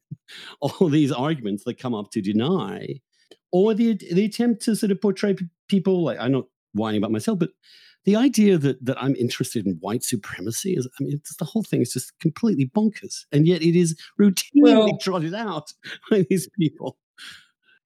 Well, there's an expansive definition of the term, right? And so like it refers to the Christchurch killer, and it refers to shades of mascara, right? And so that was the kind of cultural studies turn that it first happened in Salon, and it was just like this weird Salon.com, right? Like they were the first to bring this kind of like academic, activist, identity obsessed jargon into mainstream media. And it was seen as this weird thing, but then like BuzzFeed kind of made it. And then eventually like it took over the New York Times, and I don't think anybody in 2014 saw that as something that was going to happen. No, I never thought I'd see the word queer used in the news story by the New York Times as if it was simply a synonym for, or not synonym, the equivalent of gay or homosexual. They just had a story about a 13-year-old sex worker. I don't know if you saw it, but I just kind of glanced at it in the sidelines. But it was one that it was very much aligned with all of these successor concepts about sex work and about trans identity and so on, but and it was, but presenting in a very, in American media, there has been no real discussion of the question of trans youth and puberty blockers and hormone, the actual details of this, which are aired, for example, in the British press, in which there was a lively public debate about this, not allowed in the New York Times or the Washington Post at all, and explained insofar as it was as purely an uprising in transphobia for some reason or other. And that's simply the rubric. Now, obviously, this is also facilitated by a generational question, and also the failing models of the media, which required them to import large numbers of just graduated fanatics to churn out clickbait, essentially, as a way to generate desperately needed income. And in the process, brought them in without any experience in the real world, any attempt, but with the fanaticism of the newly converted. And I think that had a huge impact. The other thing is that the editors and authority figures in journalism and in the culture in general are just find it hard to tell young people you're wrong for these reasons, and you're not cool. We're cool. We figured this out a long time ago, and you are not. That kind of, I mean, I think of someone like Dean Baquet, who's like basically, is like a little badminton thing being popped over the net by various people all the time. That's about as heavy and as hefty his authority is in that unit. In the Don McNeil case, saying in one letter, intent doesn't matter, and then having to come back later, well, of course we have to assume this intent matters, because if intent doesn't matter at all, then we are in a whole new fucking world in terms of understanding human behavior, in terms of understanding human responsibility, in terms of understanding anything at all. But Paquette was perfectly prepared to put that out there for a couple of days before he realized what insanity he was promoting. So there's that moment in there was the leak town hall meeting from 2019 that was published on Slate, where some unnamed, I'm going to say they're a junior employee, although they may not actually be young, saying like, racism is everything. It's in our food. It's in our, so like it has to be the generative basis of all our coverage of politics, world affairs, and everything else. And cooking. And you can see Beckett's discomfort with that. And he kind of tries to talk around it in an emollient kind of way, but he's resisting it. He is from an older regime, and then of course now we look at the paper and we see that commenter at that meeting, runs the newspaper more effectively than Dean Beckett does. Held the balance of the future. Knew that the future belonged to her or him or they. And Beckett was powerless to resist it. He did do in response, because I found that exchange fascinating too. He said, "Well, we're doing the 1619 project, and now that we've finished uncovering Trump's treasonous relationship with the Kremlin, we are going to put all our effort into race now, and we will, and quote unquote, help teach our readers to think more this way." Teach our readers that at that point, the New York Times becomes this actual pedagogical tool to convert a generation to this new illiberal, to the Successor ideology, which is also why a special issue of a magazine, which, you and I have seen plenty of special issues of magazines, fine, like what, but why would it be mandated for educational curricula? Why would suddenly an issue of the magazine be, as part of its overall project, placed in American high schools? Why would then the Pulitzer Committee and all the usual circle jerkers turn around and say, we're not just going to promote this and have it distributed, we're going to give it a Pulitzer, even though by any standards, it was a deeply flawed project by any objective standards. But no. We have a historical myth. This movement must not be stopped. We have a historical myth of founding. That displaces the myth of the American founding, and then we have a pantheon of exemplary victims, including Matthew Shepard. There's actually there is a shrine to him, I think, at the in DC National Cathedral. Yeah. So like meth dealer who welched on his buddies, right? Like, and terrible thing, sure, but like it probably not what we thought it was going to be. And but he was a saint because he was the victim. It doesn't matter. This force.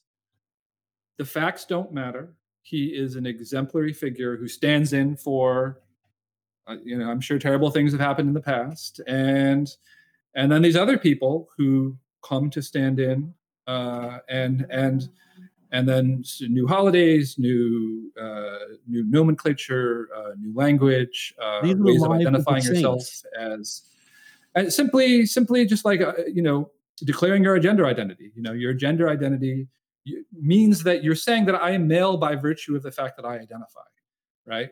And that and you tell people, well, it's just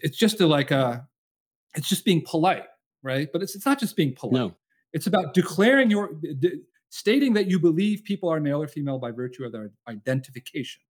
It's a philosophical intervention in which you are being sort of coerced into, softly, and then we will hit a tipping point where it will not be so soft, sort of mandated into declaring your fealty to this understanding of human identity and human nature, which is in turn supposedly linked to this whole corpus of other concepts, right? Because if you believe this thing, you have to believe this thing because the world is a matrix of interlocking oppressions, and to fight against one oppression is to fight against all oppression necessarily, and to fight it at the grand scale is to fight it at the small scale is to fight it at the grand scale.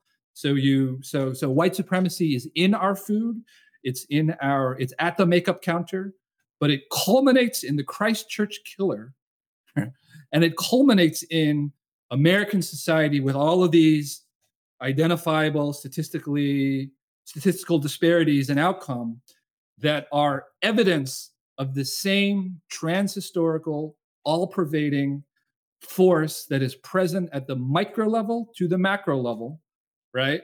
And that if we want to be good people who are aligned with the powers that be that are now aligned with this project and derive their moral justification for it.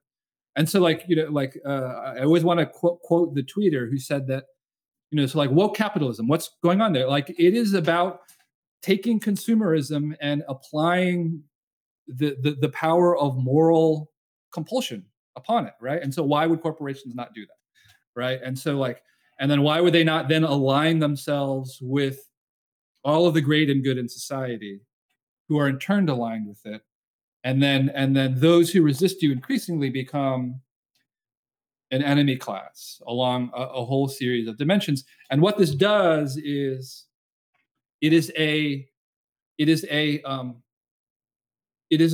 remedy for what Fukuyama called the terminal boredom at the end of history, right? There is a need for people educated past a certain point to identify themselves with some great moral cause, and in the absence of a deity, in the absence of a spiritual world, and in the need to identify themselves with a moral vanguard, we can just invent one, right. and people will buy it because the machinery is there to spread it, and they'll actually believe it. and so I don't. I think a lot of people, older people in the media industry, who definitely didn't think this way 10 years ago.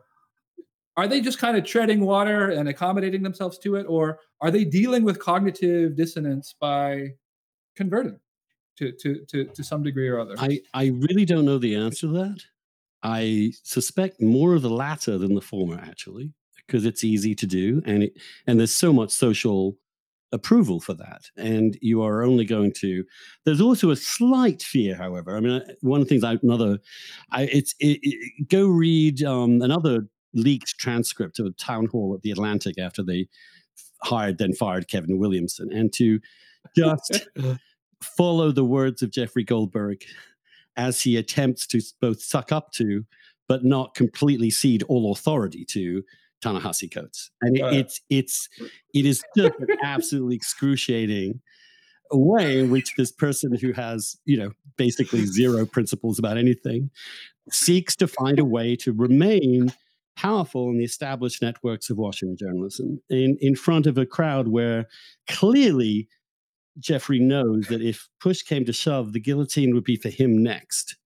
And there's that slight concentration of the mind that and the last thing any liberal-minded journalist wants to be described as is a dinosaur who prevented change and was therefore gotten rid of.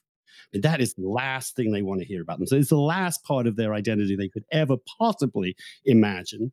And career is power is by far the most one thing we've learned in both in politics and in culture and in media in the last let's say 7 or 8 years is I always thought people were sometimes a little overly cynical about human motivations, but I realize I'm under cynical. I need to be more jaundiced towards these people and their facility with whatever they decided to call their principles. And that goes for the, in Washington, the sane, intelligent Republicans who were just lying through their teeth all the time about this crazy person that was their president and can't ever acknowledge in public what they obviously acknowledge in private. And then the remaining elites in the media who are just terrified of these people and doing their best to suck up to them. And many of them, I think someone like Ron Brownstein, for example, just switched massively over. Peter Beinart, just, whoa, we're really there. It's like you're not just a fellow traveler, you're a fucking vanguard figure. And my breath, I wouldn't say it's been taken away, but there's been a certain amount of several intakes of breath over the last few years as I watch these people's inability to defend, for example, the right of an editor to publish what the hell he or she wants, period. That's the whole point. They have authority. It doesn't help also that, of course, at the same time, these newspapers and magazines have become massive enterprises, much bigger than they used to be. Something like The Atlantic, which is still a wonderful magazine, does great things. I know plenty of great writers for it and produces really good journalism still, but nonetheless, it's clear that where it's headed and what it's really reflecting. And it's certainly not challenging power. I think that's interesting. A lot of it is depending on how comfortable you are being in opposition or being somewhere where your career could be hurt. Are you comfortable with that? And I noticed that a lot of the Substack people, like, I have lots of issues with Glenn Greenwald. I've known him fucking ever, and we started out in the early blogosphere like 20 years ago. And it was me and Greenwald and Drudge and a couple of others. And I just realized this guy's an ornery guy. He's a troublemaker. He's a piss taker. He's a relentless foe. Great. That's what we need in the blogosphere. Come along. I don't care. I disagree with you about this, that, and the other. And same with Taibbi, of course. Same, thank God, belatedly with Iglesias, who's so much. I mean, again, the difference between his writing now and when he was at that hideous prison called Vox. I mean, it's really just spectacular how much more wonderful it is to read and listen to him now. Sorry, I'm just venting. I'm just venting, but I agree with you. I don't think there's much of a future for people like us in that media unless things change. Now, it could be, for example, we get a landslide. The trouble is, if I think about, let's say there's a political price to this. Let's say the Republicans win big next year, which I think they probably will. They will simply reinterpret all that as the tenacity of white supremacy, and so we can't really win. That this is going on regardless, and I also have an extreme nervousness about 2024 in terms of Trump again, or a Trump-like figure. I mean, at this point, I'm hoping for a kind of saner version of a multiracial, multicultural Trump, in as much as, which is an insane idea, of course, but someone like on the right that can, instead of telling a story of oppression in America, talk a story of historic and successive liberations. And instead of describing the world as a force for darkness and oppression, is actually an amazingly complex, diverse flowering of possibilities. And if one were to take a deep breath and look at what America is, what it has created, what we are living in, as we look around us, I mean, it's staggering how much we've achieved and how diverse this country can be within liberal structures, with extraordinary success for most people. Not everyone, but most people. And to look at that achievement and just decide to throw it away because you're bored, well, fuck that. No. And go on, Wesley. I'm gonna wind this up and give you the last word here. Go on.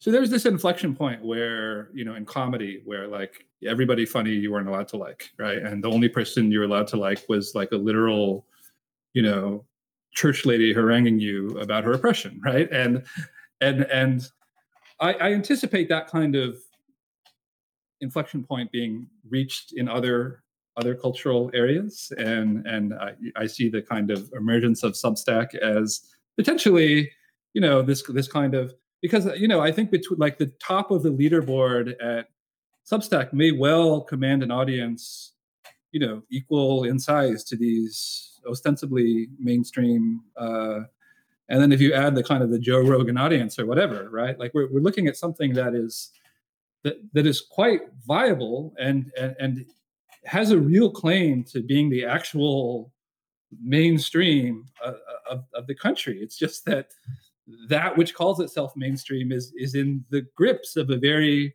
sectarian cult of Succession, right? And so which means the the raw mainstream really has a material. future. The actual mainstream has a future if it's prepared to get its shit together. And if, for example, the Republican Party were less likely to surrender to the crazies and more able to see this as an opportunity to restate principles of equality of opportunity as opposed to equality of the outcome, the very basic things, tolerance rather than the suppression of bad views. So I mean, these things are all really popular.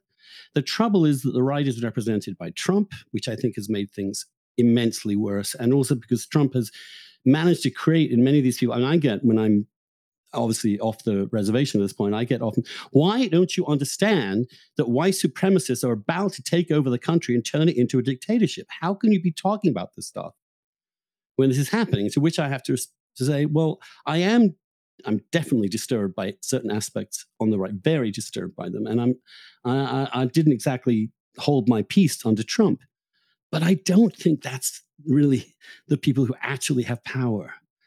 I think the 6th of January was horrifying, but also comic. So it both captured the potency and nastiness and ugliness of what's going on the right, but also its impotence and the attempt to make it sound more potent than it could and was. It has not convinced me, which is not to say I want to approve of these motherfuckers at all. They're absolutely repulsive, hideous human beings that did that for the worst reasons. But I'm not persuaded that if I continue defending liberalism as I understand it, I will be enabling white supremacy. I don't. So, the ACLU, its sort of classic argument is that, we want to maintain a culture of free speech because the marginalized and the powerless always have the greatest need for it and have always availed themselves of it in the civil rights movement and elsewhere, and is always most threatened by them, right? And so we have to maintain that norm. Well, but there was a new kind of remedy for that, or there's a new resolution to that, which is, the Democrats showed that you could good trouble for me, domestic insurrection for thee, right?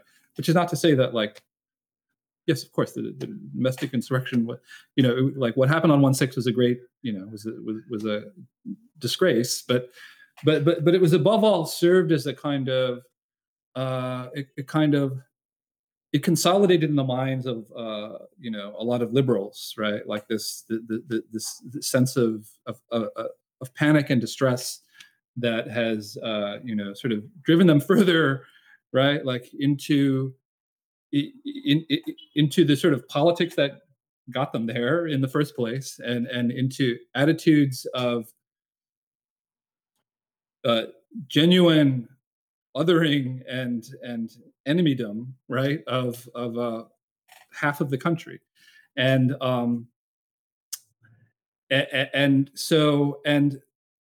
they didn't, there were some people who got in a lot of trouble. David Shore, right, he's the data guy. He's like, look, taking an indulgent attitude toward riots resulted in the progressive politics, paying a price, in the late 60s.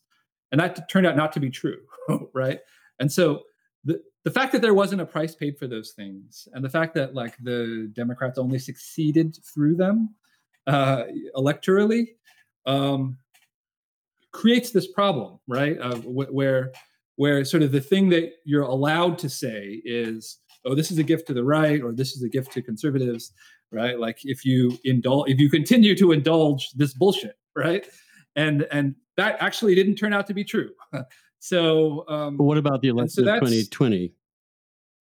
uh, like they won, right, and so like they didn't win as much as Right, they right, right.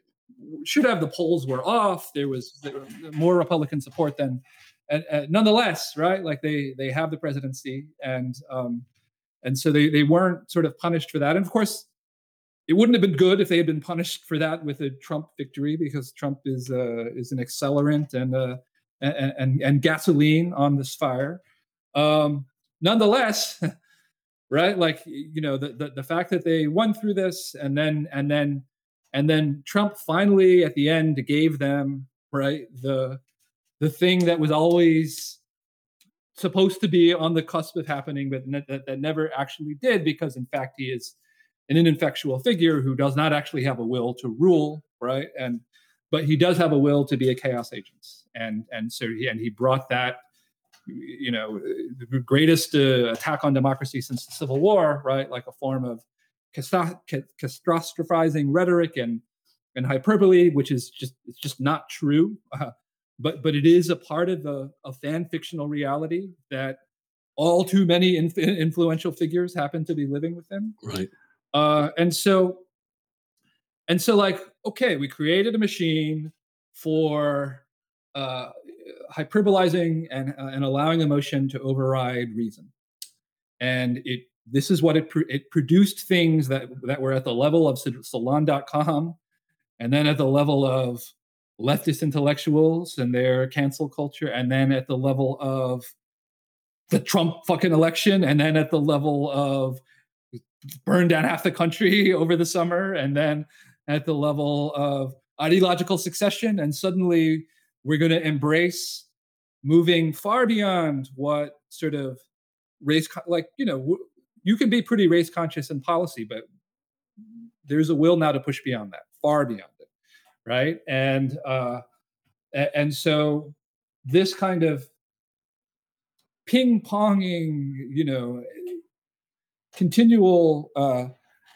polarization and accelerationism on both ends has brought us to this point where now, like, everyone is talking about the end of democracy, right? And it's very unclear whether the great mass of the American public wants anything to do with any of this. But the fantasia and the fan fiction continues, and the need to kind of like root and branch, create a whole new regime based on a new myth of our founding and based upon a new set of exemplary sufferers who provide the moral justification for the exercise of power and the willingness of power to appropriate and be appropriated by that new moral justification, giving both consumerism and the exercise of the national security state a new warrant, right, for the exertion of new disciplinary power, right, over the individual.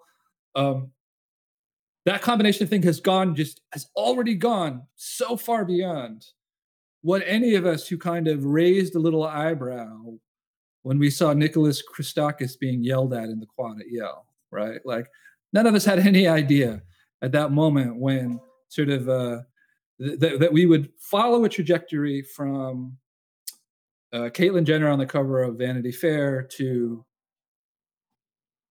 the next presidential candidate telling a 9-year-old trans boy that he was going to give him a veto on her selection for the Department of Education, and then now we speak of birthing people. Now we avoid the words mother, father, right, like on the floor of the Congress. And it's like, I don't fully understand this. At some level, it is just the contagious power of viral rhetoric to spread because we created a machine to do that. At another level, it's happening because power sees a new warrant for its justification and for the creation of a new kind of repressive authority on top of it. And the question is, like, whether it will escalate itself to the war that some people seem to be seeking. Because if we want a third Reconstruction comes at the end of war. And there are those whose rhetoric and whose will, those who, when they see a statue of one of the founders scrawled with, oh, you can just scrawl the New York Times bestseller list on it, right? And like, because they seek third reconstruction, they actually seek that which leads to another reconstruction, right? And there's, it's just a fantasy that exists in rhetoric, but it's also like, it's also, the chairman of the Joint Chiefs of Staff is defending Kendyism, right, in front of the Congress.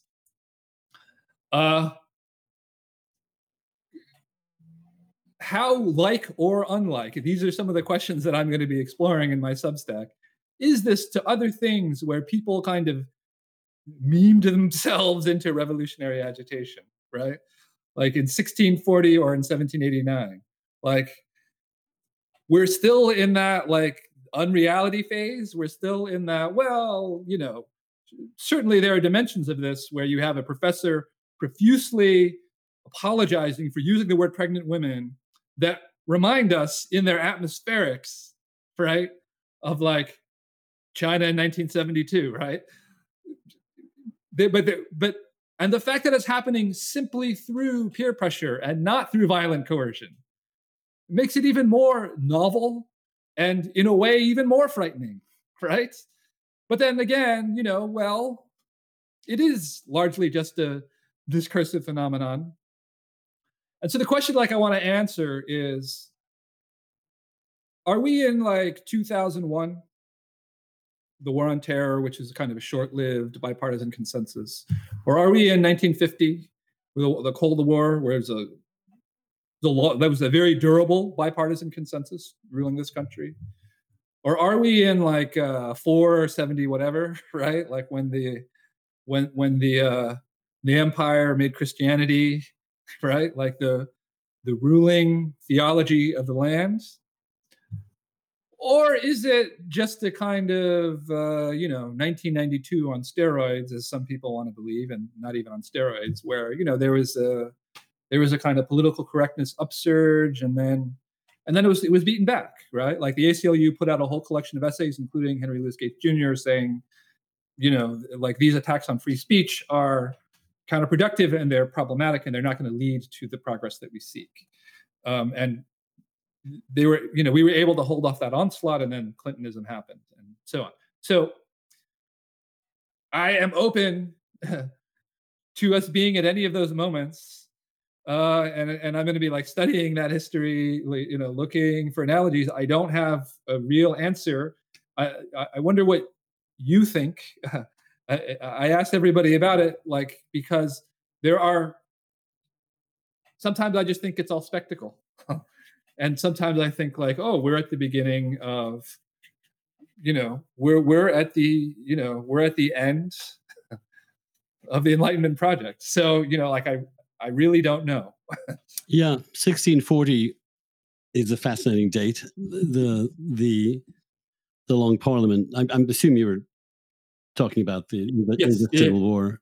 Yeah, you have these rather abstract claims of the absolute powers of the king. You have other intellectual ferment happening, but I don't think anybody really. And then you just have basic problems of how you finance the government and whether the parliament's going to let you do that. But eventually it spilled into open conflict, and but normally by accident, normally by strange happenings or an individual who exploits the moment. I think so much of this is elite driven that I'm not sure that I'm hoping that we live in a pluralistic enough society that can be counted. I was at the New Republic in the early 90s, very much part of that pushback. So this is the second time around for me.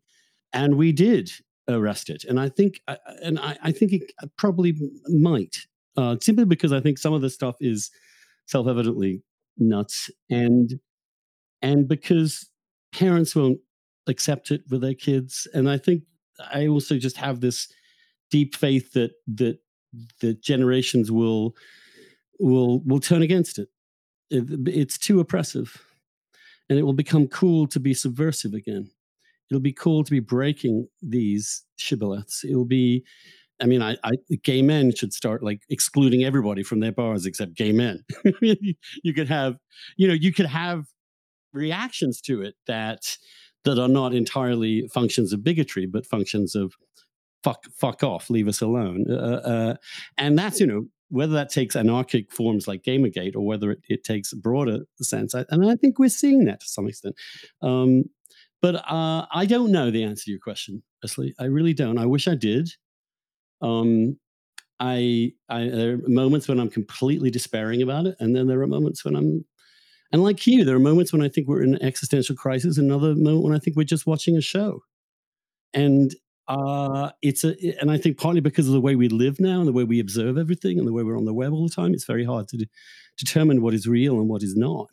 Um, but I certainly know this, that I will, and I recommend this for all our readers, that there'll be a place we can figure some of this stuff out, and it will be on Wesley Yang Substack, Year Zero, and it will be at the Weekly Dish, where we will continue to interrogate these things as rationally as we can and have this kind of conversation to really be honestly wrestling with some of the more difficult problems. So, Wesley, it has been an absolute joy to hang out and to talk. I would love to. What I'd really like to do is go out, have a dinner, and just let it, just let the conversation go where it may. A couple of joints in, it should be doing well, and I just want to let you know I'm a big fan. I know many listeners and readers love your work and want to support you, and I encourage them to do so. Year Zero, Wesley Yang on Substack, really well worth your time and money. We need to support people at this level of work, and also magazines like The Tablet, which are still doing really wonderful and interesting and countercultural journalism. In other words, I think, by the way, that there will be a counterculture that's against woke. There's got to be. It's got to come. The country is too free for that not to happen. And then before they seize means of production, we should have some pushback anyway. And even though I'm just depressed, I'm invigorated by the struggle, and you seem to be too, Wesley. And the ability to keep our emotions in check, really hard, but you do it incredibly well. He's the driest wit on Twitter, surpasses whatever awful product I put out on that particular medium. And it's been lovely to have you, Wesley. Thank you. Okay, thanks so And much. next week we have the great and powerful, as Joe Rogan calls everyone, the great and powerful Michael Lewis will be with us, an old friend who's been going through some unbelievably awful times, and a new book. So we'll see you then. Thanks.